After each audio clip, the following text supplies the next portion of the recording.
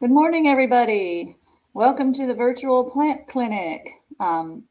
Today, Dr. Lester is not able to be here, so I am filling in for him once again. And I thought it was so much fun the last time that I hosted and I came down to the actual physical plant clinic here in Hernando County and crashed Bernie's time while he sits here volunteering this morning.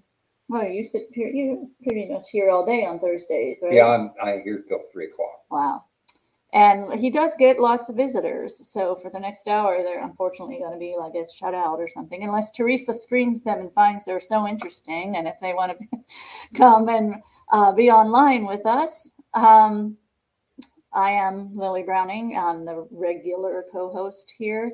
I am the Florida Friendly Landscaping Program Coordinator. Dr. Lester doesn't always get that right, but it's close enough. He does a pretty good job.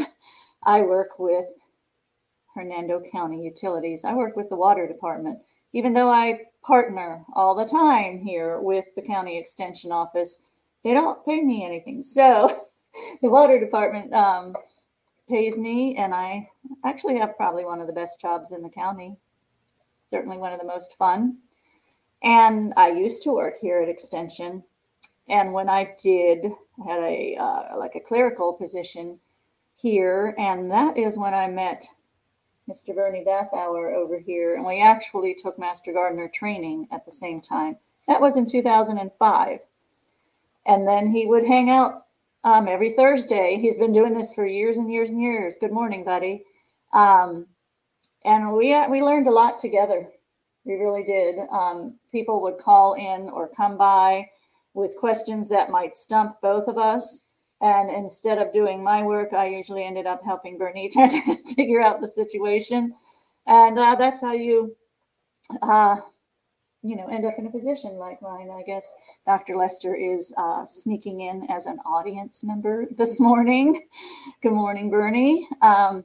Bernie, yeah, he says go, Bernie. Good morning, Bill. I'm not sure if I can let you in. Do you want to be let in, Bill? Just let me know, and we can figure that out together. So we have long-term Master Gardener Bernie here, and you've already had some people come by this morning. So well, it's been a very interesting morning. I've got a lot of phone calls to take care of, but you got to show that where they can see it. Had a question on holly plant, and the plant's a little sparse, and the biggest reason is it's been growing in semi-shade, and it would be a little happier if it was getting more sunlight. But hollies will tend to grow in low light conditions and be a fairly decent plant. They're a little leggy when they do that. This particular plant has some fungal problems. Yeah, and see what we have. Yeah. Here. See all those little and how spots. Can we tell that's a fungus and not a bacteria? Got some good pictures here. Well, one of the nice things about that is that the spots cross the main rib. Bacterial spots don't tend to. Oh, interesting. I didn't realize that. Yeah. Cross veins, and they tend to be wet. And in this situation, it's all dry. And it goes to both sides. And it goes anywhere. It doesn't have to stay in just a certain amount of cells. So. And they're round, right? Yes, that helps. It usually bacteria is going to be like a, non-shaped, just like a blob or something, maybe more angular. And do those yellow halos mean anything? Well, these are all identifications, and it depends on the fungus. If you take this and put it under a microscope, you find that there are some spores basically all over that leaf that have not penetrated. I looked at it earlier to see what the extent of the damage is. This is probably excusable at this point. The majority of the plant doesn't have a problem, and the leaves that do, with the exception of this one little group here, which are obviously gone, are not really all that bad. I wouldn't recommend doing anything. They could use some Daconel or some. That would be the best solution. Just clean that cut it off. But or Daconel, you said? Yeah, Daconel is a wonderful product. The nice thing about Daconel is it's a general purpose fungicide. You can use it on pretty much all your ornamentals. You can also use it on things that are food plants, and it has a low latency period before you can eat the food. So it's not one of those dangerous chemicals that you need being a full rubber suit and a respirator. It's available very easy, and it's pretty effective. It's one of the good things to have in your bag of tricks. Arsenal. And if you do have fungal problems, that'll usually take care of them. Just about anything. You know how you spell that? Daconil. Onil. And is that the name of the? So it looks like I'm Bill, but I'm not. Is that a brand name or is that the name of the product? That is the name of the product of the fungicide. So you might find it. So you're going to look for that in the ingredients, basically. You know, I'm not positive on that. Okay. That's one of those things that I've recommended Daconel for 15 years. And you go to the store and you say, I want Daconel. It's probably the number one selling product. I don't know. Yeah, but that is a fungicide. That's not the actual chemical. Oh, okay. But that's the name for that particular chemical. It's like 2,4-D. Right. 2,4-D is not the name of the chemical. That might be the formulation. 2,4-D is a word that long. Yeah. And so that's the nickname for it, basically. Good morning, everybody. Bill does not want to join us. He wants to prune his palms. So now everyone knows what he's doing today. I could have covered for you saying you were in an extremely important meeting, but time off is important as well. And it doesn't seem like Bill and I's schedules are matching up very well for these Thursday mornings. But if you look on both of our Facebook pages, we did a class together, a short one, impromptu, on what to do after the freeze. So you can see we're not mad at each other, we're not avoiding each other. And hopefully next week we'll be back here, same place, same time. Good morning, Lee. We were talking about you before the video started. So that shows, when you're a regular, when we're talking about you. But Bill forwarded the email to me about your lychee. And we both, Bernie and I, decided we don't know nothing about no lychee. It's a South Florida. I don't know anything much about any tropical fruits. But I think Bill already answered your question in that you have this, what was it, an Erinose mite? Or your friend has an Erinose mite, and it's been a problem off and on, apparently, in Florida. They thought they eradicated it in 1957, then they thought they eradicated it in 1993. It seems like it's making a comeback again in South Florida. But I believe he sent you the University of Florida link to share with your friend of what kind of chemicals, I guess, to use if your lychee has mites. So BB is talking about chloranthanol. Maybe that is a brand name. There we go. Is that the brand name? No, that's the chemical. Okay. Chlorothalonil. Okay. PJ has a question here. After the freeze, uncovering everything, and now I have fungus among us up the wall. He has a lot of fungus. She has a lot of fungus. What to do now? Well, PJ, I don't remember exactly where you live. I always tell people to uncover their plants. I'm thinking you live in Pinellas County, but I could be wrong about that. Uncover your plants as soon as possible. I mean, they're probably okay in the 40s. Marion, oh, well, I was off by 4 or 5 counties. So you were further up north. You probably got zapped pretty well. How long did you have the covers on? That's kind of the question, because. And what kind of plants? So this answer is going to depend on what kind of plants. So we need to know that. Yeah, and Lee said yes. Dr. Lester sufficiently answered her questions. Yeah, if PJ can answer us what type of plants, also what type of covering. If you use plastic, off and on with temps under 40, okay, what type of plants were you covering? If I remember right, you are already in a kind of in a microclimate with a lot of trees. So I might not have gotten as cold there, and shade also could have been an issue with the fungus, especially after you covered it. Sheets and hospital blankets good with straw around them. I'm sure the straw is yucky because, but that's just part of the decomposition phase. You can take the straw and throw it in your compost bin.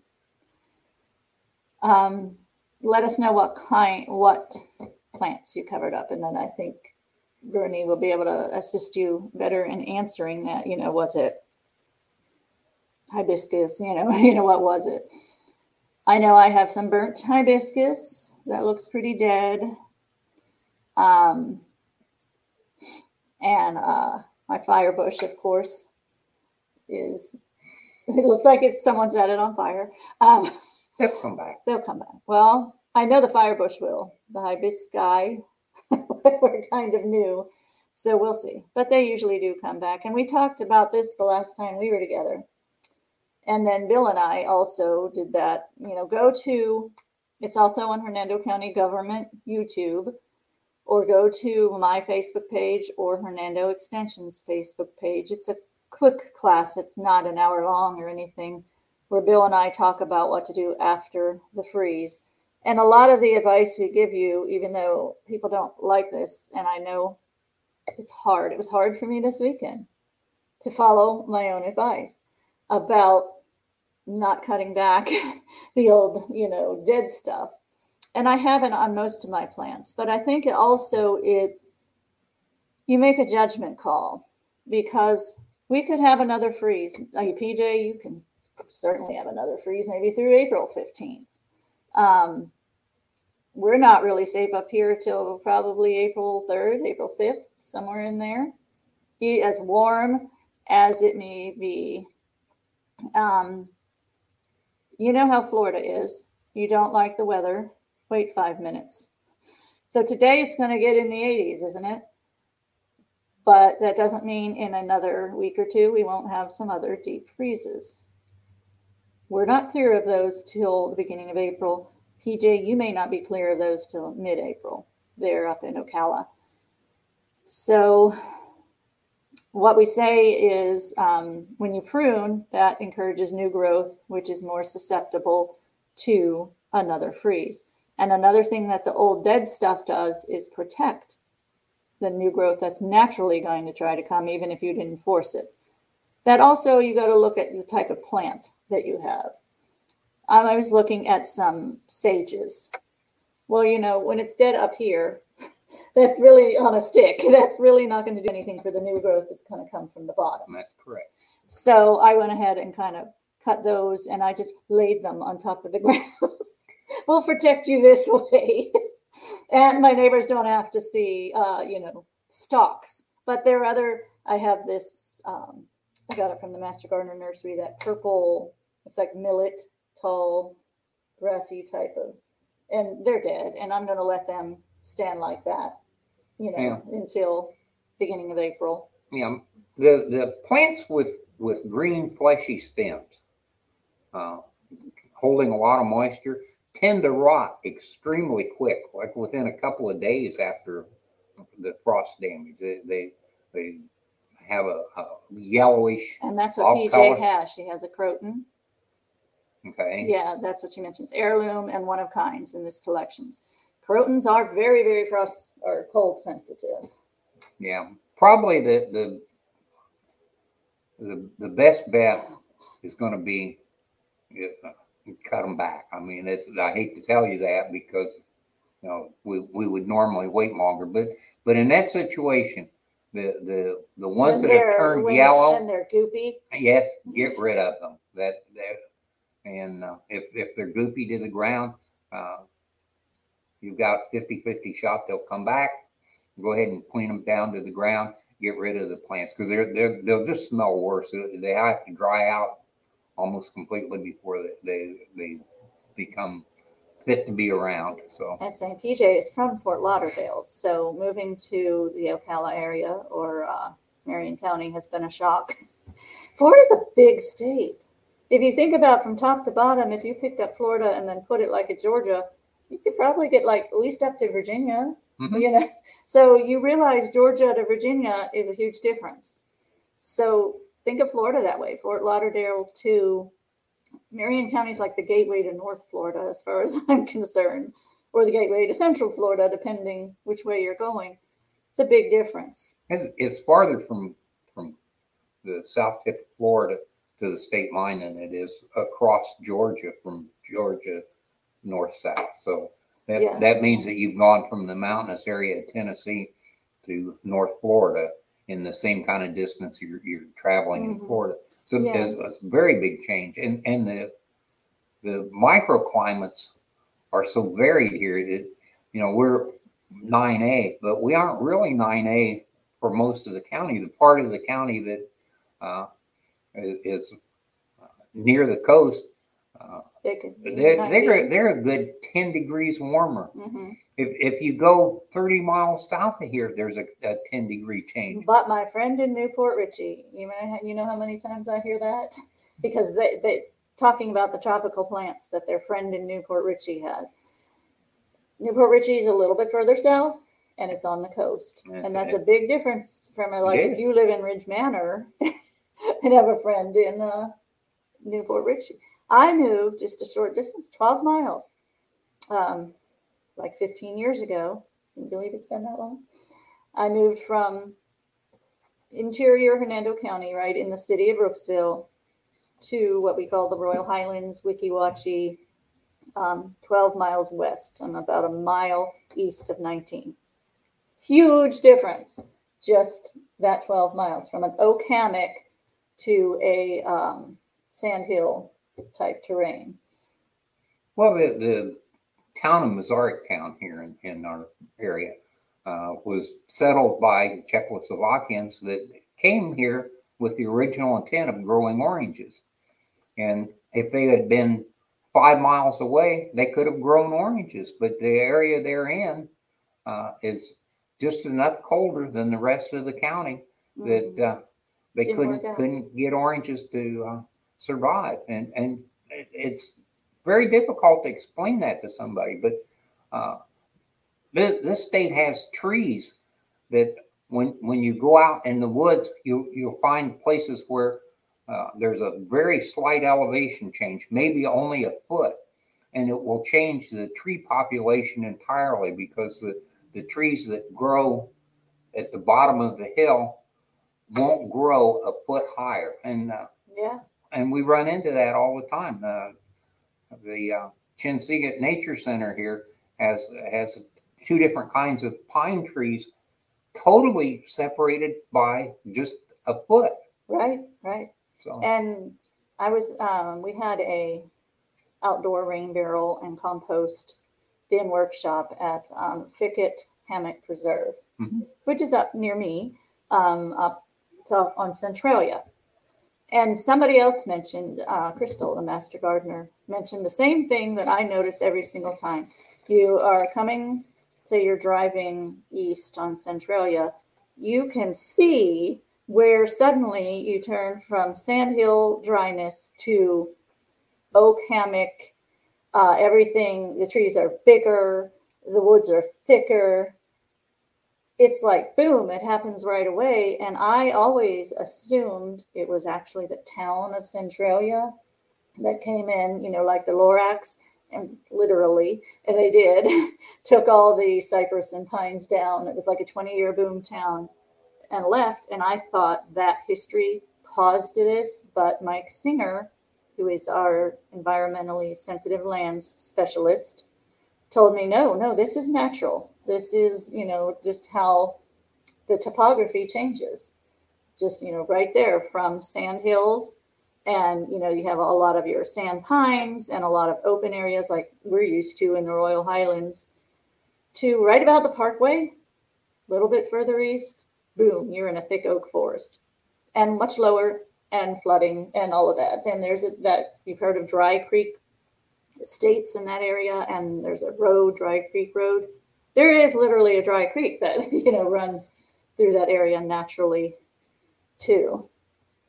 So let's see. BB says there, Plumbago looks fried. Yeah, I know. Plumbago will come back. Yeah.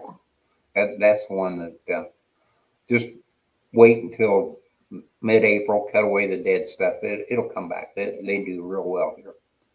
PJ says, I'm leaving straw open, but around the plants in case of future snaps. Straw seems to be an issue with moisture. It would be. I would see where it would be. I actually would pick up the straw and throw it in your compost bin. I think probably mulch and even just the coverings. I don't know that the straw did you, much good. It could have. But Corey mentioned up here that in the 80s, getting in the 80s was garbage. I agree, Corey. It's too early for that.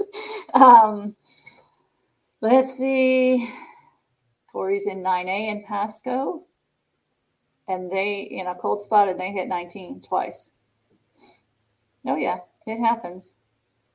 And Corey always tells a story about Massarytown. That cold spot from there extends to his area of Pasco. Okay, let's finish the story of Massarytown. So they, tried about 2 years to have citrus. Didn't work out. Was that the end of the story? Well, no. They decided to raise chickens. And interestingly, they did well enough with the chickens that they were the center of egg production for the state of Florida. The world. And that's what they claimed. Well, the chicken capital of the world. I lived there for my teenage years. Did you see any chickens? Of course I saw chickens. Yes.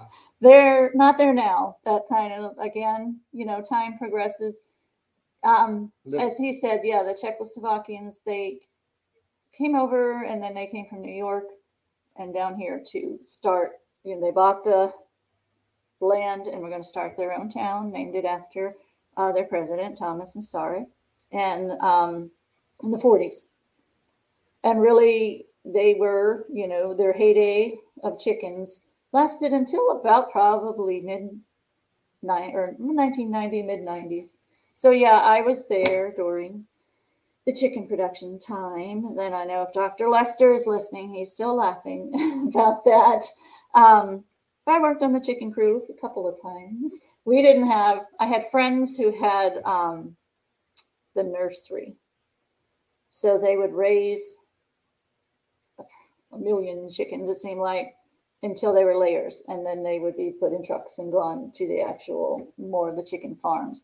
So once a year, all of us friends ran over there to watch all the new peeps come in. So that was a fun, cool day. And they just, they didn't put them in cages. The peeps just ran all free in their big chicken houses. We only had a few backyard chickens at my house. But that's the story of Massarytown, but it's kind of just more like a suburb of Spring Hill now. Will air kill the fungus? No. Nope. Fungus is there. There's a fungus among us. You got to get rid of all the material with the fungus on most of the funguses produce a fruiting body and then a spore. And the spores have the ability to hang around for years.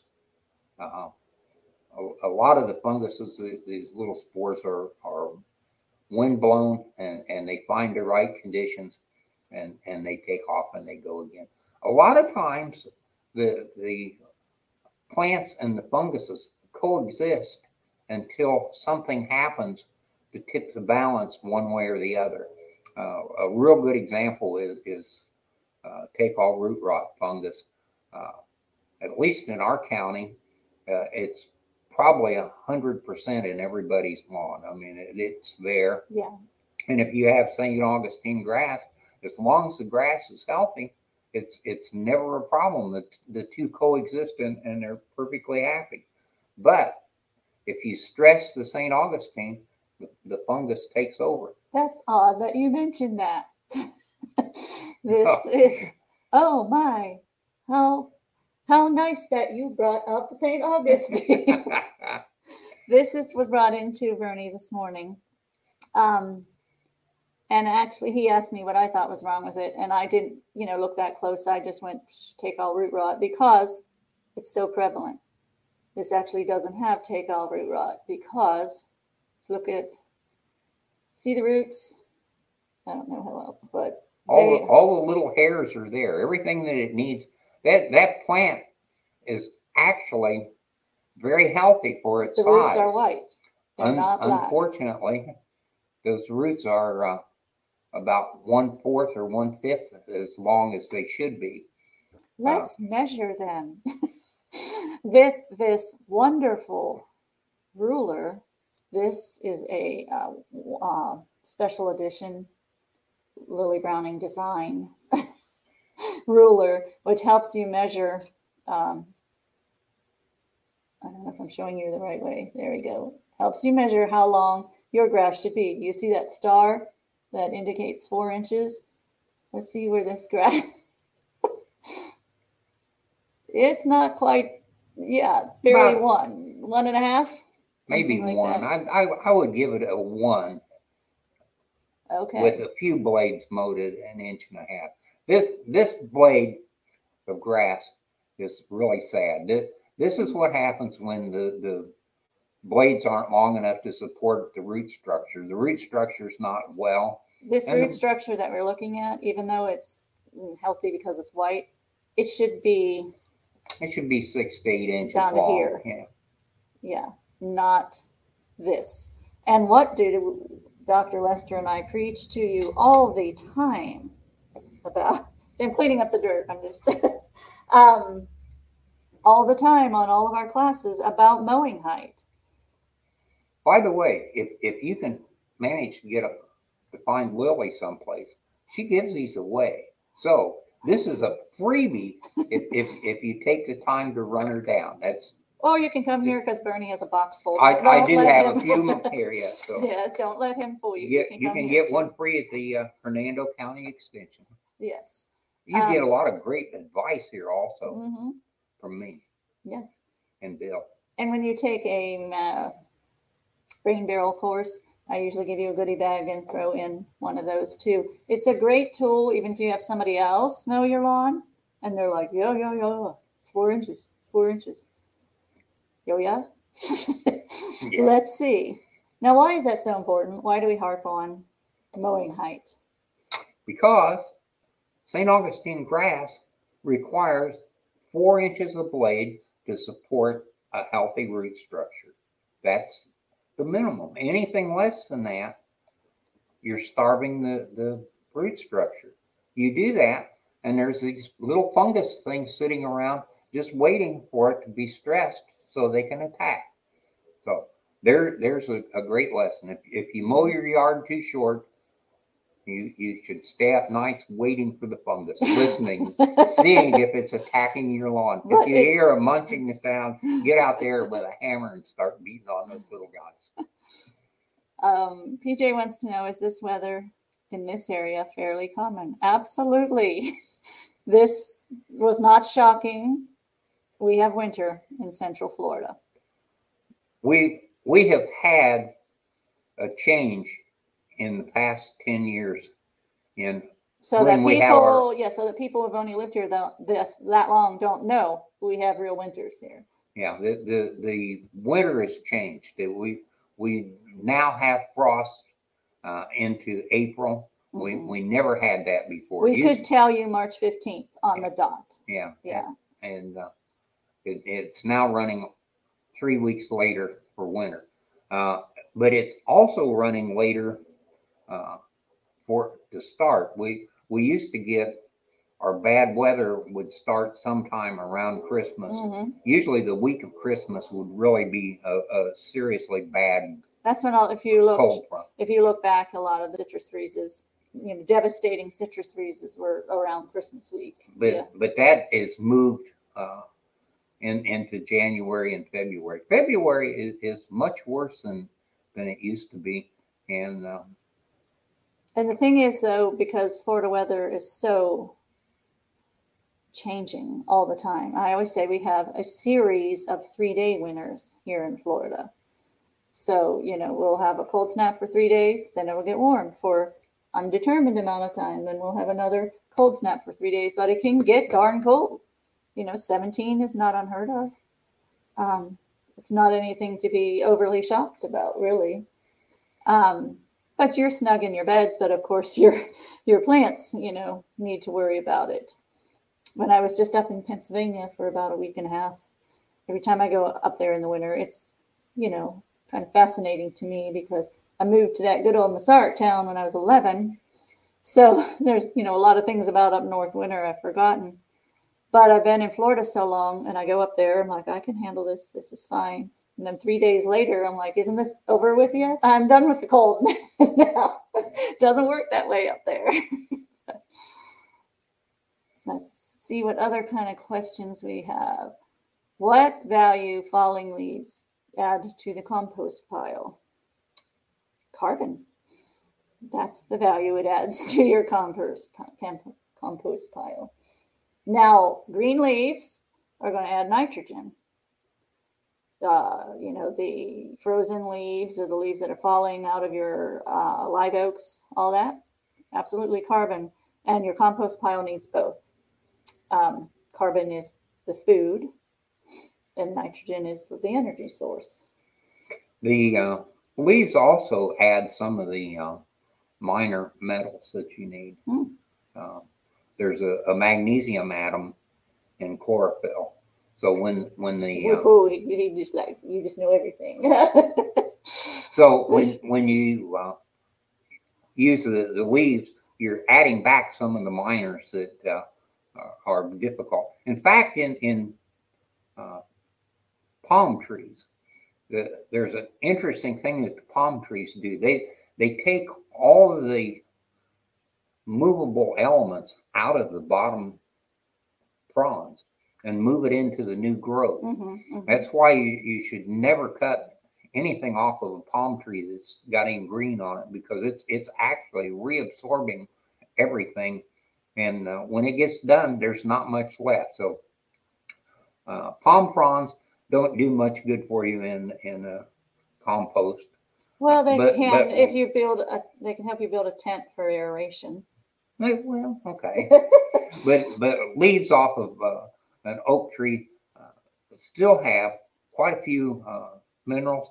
They also have tannic acid, which tends to lower the pH of your pile, which will eventually end up in lowering the pH in your soil, which is a good thing. We're a calcium-based, limestone-based soil here, and the pH is a little high, and a lot of the plants would do better if it was slightly more acid, and that's what you end up with when you're using the leaves.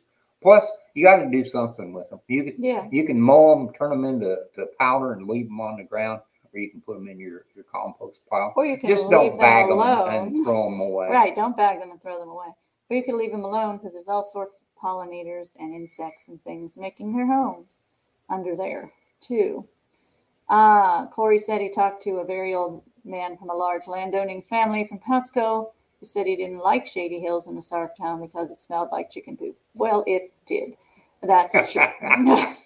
Mostly on 41 as you drove past it, because that's where the main Hernando Egg was, which is now, what is it? It's some kind of a racing thing. Yeah, I just lost the name of it. It's a recreational venue now.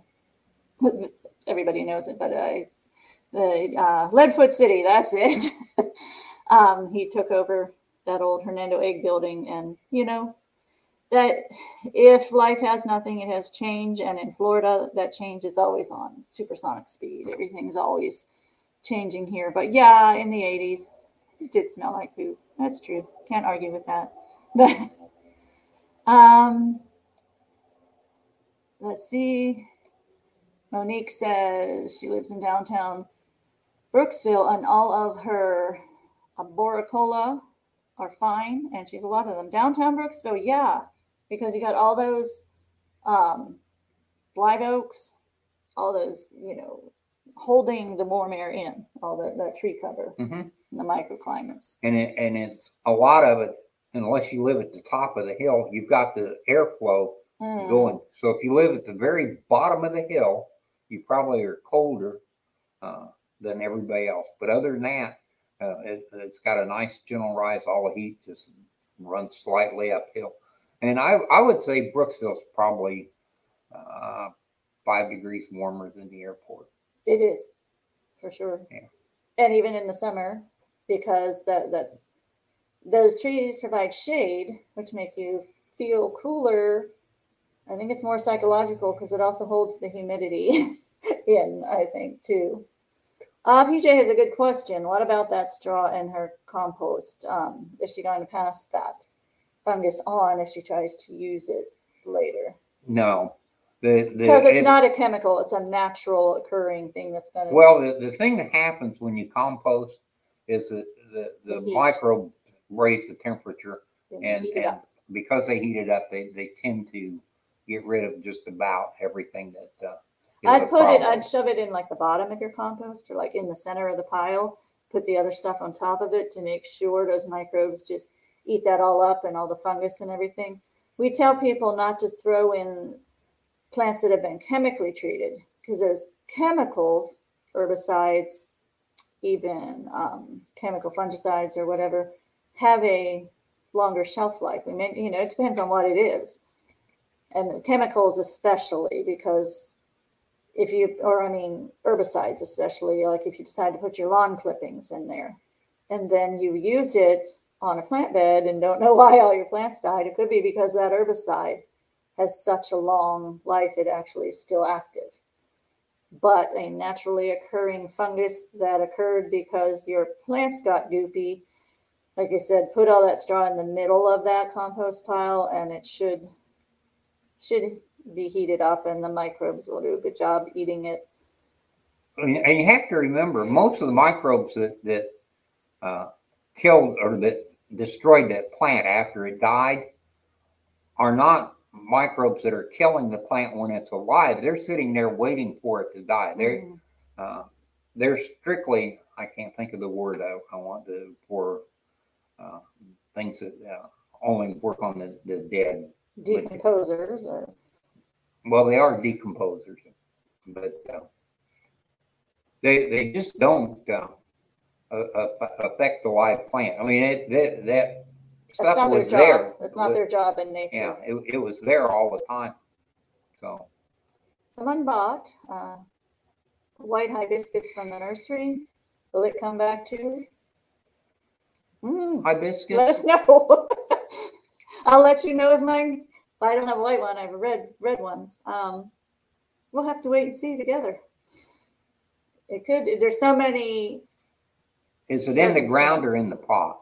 That's a good question. If it's in the ground, I would think it would probably come back. If it's in the pot, I would think it wouldn't. Correct. And why is that? Because our ground, we didn't get, you're going to, argue with me, but we didn't get that cold, or for that many times. Therefore, our ground probably stayed in the 50s. So we don't have permafrost here. Our ground doesn't freeze. We can bury people all year long. Strange way to put it. Our ground is not going to freeze. All those roots were pretty safe in a nice 50-degree balmy environment, even though their leaves and stems got zapped by the cold. So the roots are going to get to work and say, "Oh, let's grow some more." Probably that's what's going to happen with your hibiscus. If we got down to you know, in the lower teens or something, that might be a different Yeah. story. But it's always a wait and see. It depends on your microclimates, all of that. And as he said, if it was in a pot, it did not have that nice warm protection from the ground. So it could very well be a goner. But don't throw it out. Just wait and see if it starts to come back. Um, it'll Things are already coming back. You know, I see new growth happen right away. But another thing you can do, you know, if you get tired of waiting, near the bottom, scrape the stem with your fingernail. If it's green in there, it's going to come back. I had a plumeria that was in a pot, and it got killed 2 years ago. And being the really active person that I am, I never got around to throwing it out. It was sitting there and it wasn't hurting anything. And it holds the record for the longest time before a plant came back. Oh, wow. 17 months before it started to grow again. But it did come back. See, there's a lesson. So, a lesson in patience, a lesson in laziness. A lesson, you know, there's life in there. If you dig life finds a way. If you dig something up and you take your thumbnail and you rub it and it's green underneath, mm-hmm. you shouldn't have done that. Plant it, cover it back up and plant so it. you really need to wait. If you think it's gone, I didn't say to dig it up. I said near the bottom. Yeah. Near the ground. But a lot of plants take 4 to 6 months. And, you know, if it's a plant you don't mind being a throwaway, go ahead and dig it up and put something else in. But, you know, if it's a nice plant and you liked it, give it every possibility. Go ahead and water the spot occasionally. Treat it like it's a seed and you're wanting it to grow. So. Yep. PJ says, from the freezes in South Florida in the 1990. I think that was 89 that we had the freeze here. Lots of 32-year-old people was what she's saying. In 89, I remember we had a pretty cold freeze here. That was one of the devastating citrus freezes here in Central Florida, and they actually did rolling blackouts to have enough electricity for everybody. And I had already done my baby boom, but he was, no, that was 1990 because he was about 10 months old. Okay. And he was already born. So, but I kept calling them saying, I have this baby and you keep turning my electricity off. And they said, well, bundle him up.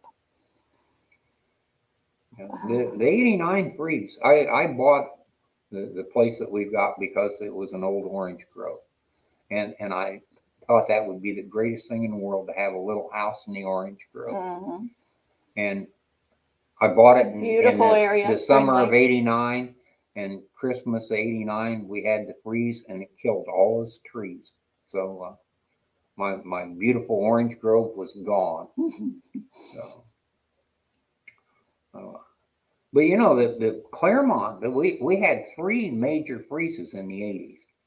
And Claremont, the first one was in 81. Mm-hmm. And almost everybody replanted. And then it did it again in 83. And a lot of people replanted. And they had a couple of minor freezes that did a lot of damage. And then the 100%er again in 89. And nobody replanted. Yeah. Well, they replanted houses. So that's our story. When I used to go to Disney World, I saw nothing but orange groves. Now, when you go to Disney World, you see nothing but housing developments. The Claremont's still a nice town, but yeah, everything, you know, everything there's a season. So. By the way, the season for oranges, we just had the worst citrus harvest we've had since World War II. The greening, if we can't come up with a solution to it, I was trying to figure out what World War II had to do with it. Workers, I guess. workers Yeah. to work it. I was Yes. like, what? The oranges don't go to war. Well, we didn't have the acreage then either. You know that I came to Florida in '58, and my uncle was building a housing addition in Orlando. Mhm. And there was a canal from Orlando over to the coast that one of the contractors had put in. Winter Park, kind of. Yeah, Yeah. and they charged everybody to pump their water into this canal. So they pumped the area they were going to build in for 2 years to get it dry enough. And they eventually put a couple thousand houses in. And the houses were $8,000 and $9,000 with a pool. So that tells you how long ago that was. Orlando was 50,000 There were little people. houses, and people were happy with their 2-bedroom, 1-bath houses with the pools and the flamingo screen doors and the terrazzo floors. Yeah, terrazzo floor. Yes. Vivi has a very good question here we need to address. How do you correct a lawn that's being mowed had been mowed 4 inches all its life, but is now 1.5 of stolons and 2.5 of grass on top? Just let it grow. No, No, that's a problem. Oh, the stolons The on stolons top. are the problem. Okay, yeah, that's That requires verticutting, and that's how you get thatch. If anyone wonders. that's what thatch is. All those little stolons. But there's a machine. It's like a lawnmower that the blades are turned vertical instead of horizontal, and it goes through and it chops all the stolons up. It's tremendously damaging to the lawn. When they get done, you almost want to cry because it looks so bad. But Yeah, when you write the check. But you have to do that. If you don't get rid of the stolons, Is there any way a homeowner can do it, or does it have to be? Yeah, you can do it. You can go rent the Okay. machine. The problem is an average little lawn, like a 50 square foot lawn, is about 3 dump trucks full of that stuff. Wow. It just keeps coming and coming and coming. So it's Maybe worth, it's not worth quite that hiring bad. someone because you got to take that junk away. Yeah, the hauling it off is the big problem. Mm. It's not the verticut, but that's how you rejuvenate the lawn, and it's a start over. And generally, the reason for that is the lawn was over fertilized. That tends to cause the stolons to just go berserk. A St. Augustine lawn runs about 18 inches in a season, in a year. And if you fertilize it heavy, the stolons get really big, and eventually there's so many of them that you start developing problems, diseases, and everything else. It feels spongy. The lawn is no longer healthy, and the trick is to minimally fertilize to keep the stolons down, keep the blade from growing as fast. What would happen if you just totally ignored that, or like it was a house that was abandoned or something? What would eventually happen there? If it was just totally abandoned, Mm-hmm. in about 10 to 15 years, it would need to be verticut. But the lawn would probably be happy. The St. Augustine would get very, very long. The blades it would have root structure like you can't imagine. Mm. It would be a very happy situation. Unfortunately, no, I mean, if you did not verticut it, if you don't verticut it, yeah, it'll strangle itself out. It eventually. Well, it starts developing diseases. The thing about it is, you're building a layer that nothing really wants to grow in it. And water. So the root structure is going from the stolons down. So now we have root structure that's exposed. So yeah, okay. Kelly wants to know, what do you recommend I use to cover my plants that are cold intolerant. She purchased some blankets from Home Depot, and they did not work. I'm not sure what blankets are. It sounds like plastic blankets, and any covering with plastic is never a good idea. Well, if you use plastic, you need a framework so that the plastic can't touch anything. Right. But the idea is to build a tent, and you want to cover as much area under the plant as you can. It's the heat from coming up from the ground that's going to protect the plant. So the blanket isn't protecting it. It's not. It's not a mammal. Like, I have this sweater on to hold in my own heat that I produce. Plants do not produce any heat. We talked about a little bit ago, the roots in the ground were okay. Why? Because that ground's going to stay around 48, 50 degrees. So what you're trying to do with a blanket is tent in that radiant heat from the ground. Yes. Yeah, if you could just put a pole to hold it up and put a big plastic thing out away from the plant where it never touched, put some bricks or something around to hold it and make it a teepee type. Right, thing. like a greenhouse. Yeah. You make a little greenhouse. Anything that gives you the ground area providing the heat and retains the heat. So most cloth things work well because if they touch the plant, they don't conduct the cold and damage the plant where they touch it. Like plastic would. But sometimes when you have high humidity and cold, the every place it touches, the plant's got dew on it, and it burns there because the dew moistens the cloth, and the cloth conducts just like plastic does. The ideal is that you create a tent that never touches the plant. That's correct. But sometimes that's not possible, and if it has to touch, then use cloth.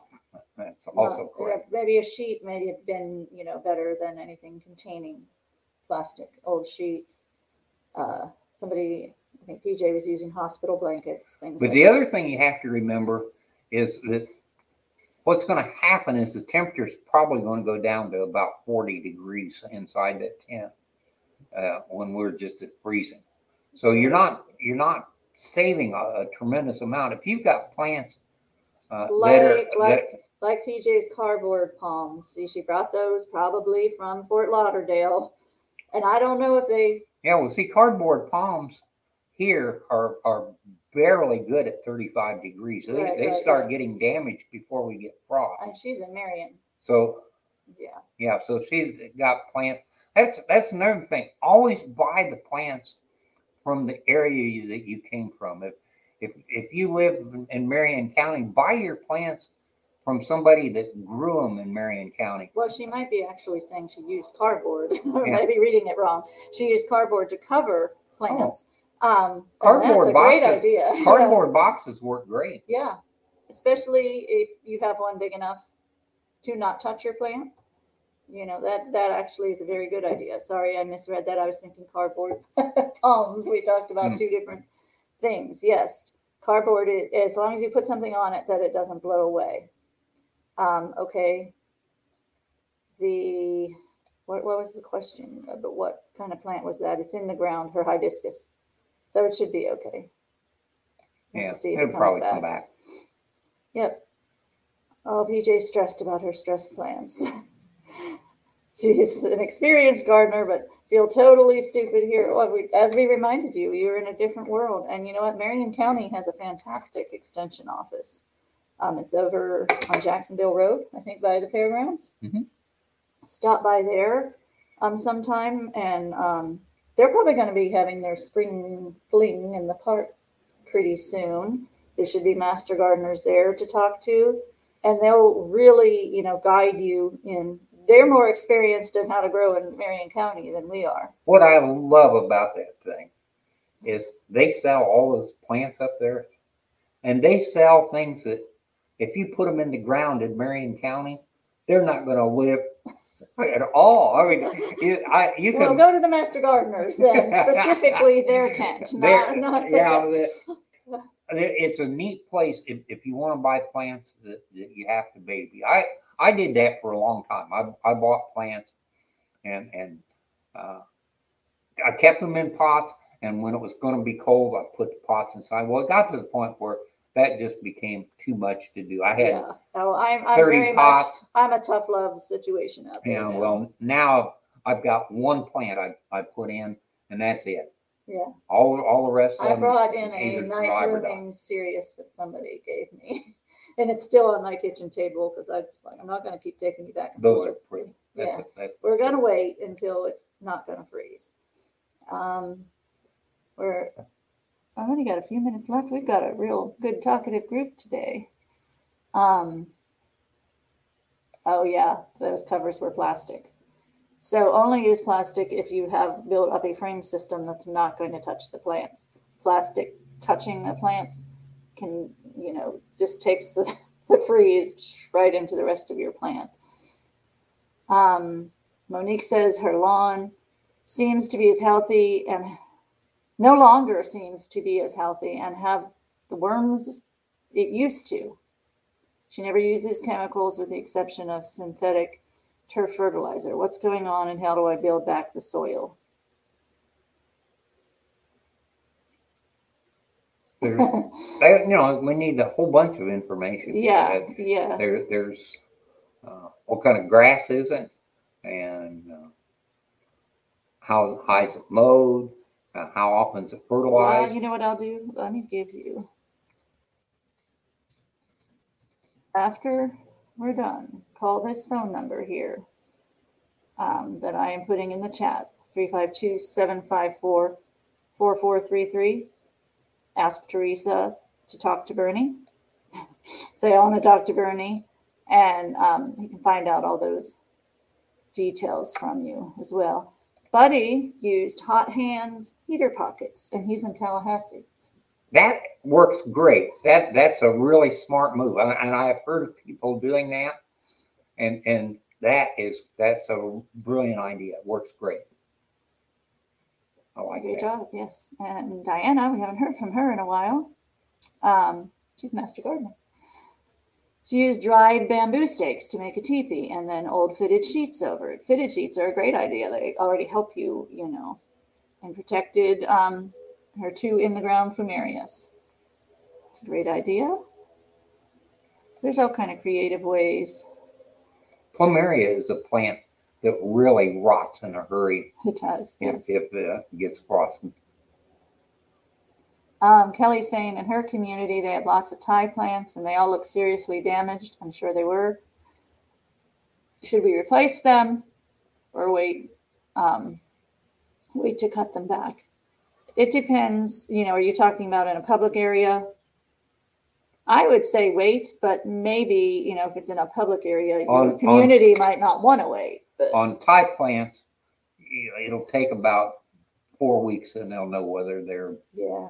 Thai plants really should have been in pots and brought in. I'm really sorry. Yeah, but they're kind of good. I mean, it's they'll tolerate right down to 32 degrees hot as opposed to 32 degrees cold. So, what does that mean? There's a mammoth difference. Well, explain that. The thing about it is you cool water down. When it hits 32 degrees, I don't remember the exact number of calories, but the calories it puts out in that change. It gives off a calorie for every degree it drops down. One cc of water, 1 milliliter. Well, when it gets to 32 degrees, to go from 32 degrees hot to 32 degrees cold, it gives off like 50 calories instead of just 1. Okay. And it didn't even change temperature. The temperature stayed the same, but it gave up that much. Which is why those igloos of ice that the strawberry farmers use work. That's exactly why they work. But that is not recommended for the homeowner. We are almost running out of time, but you were talking to me about your greenhouse woes. PJ brought up that she's getting a greenhouse. She's making a greenhouse and going to get pots for her special tropical plant babies. I went to the College of Central Florida, PJ, and I took horticultural classes up there. You remind me so much of the professor because he pushed those zone limits up there as well. So tell us about what, about greenhouses, and then we'll have to go. It's kind of awkward to talk about this particular greenhouse without mentioning a company name, but there's a company that sells tools that has a greenhouse that's very popular. The greenhouse has some serious problems. When you construct it, the first little breeze that comes along blows it apart. Now there are some things online on how to put it together and stop it from blowing apart.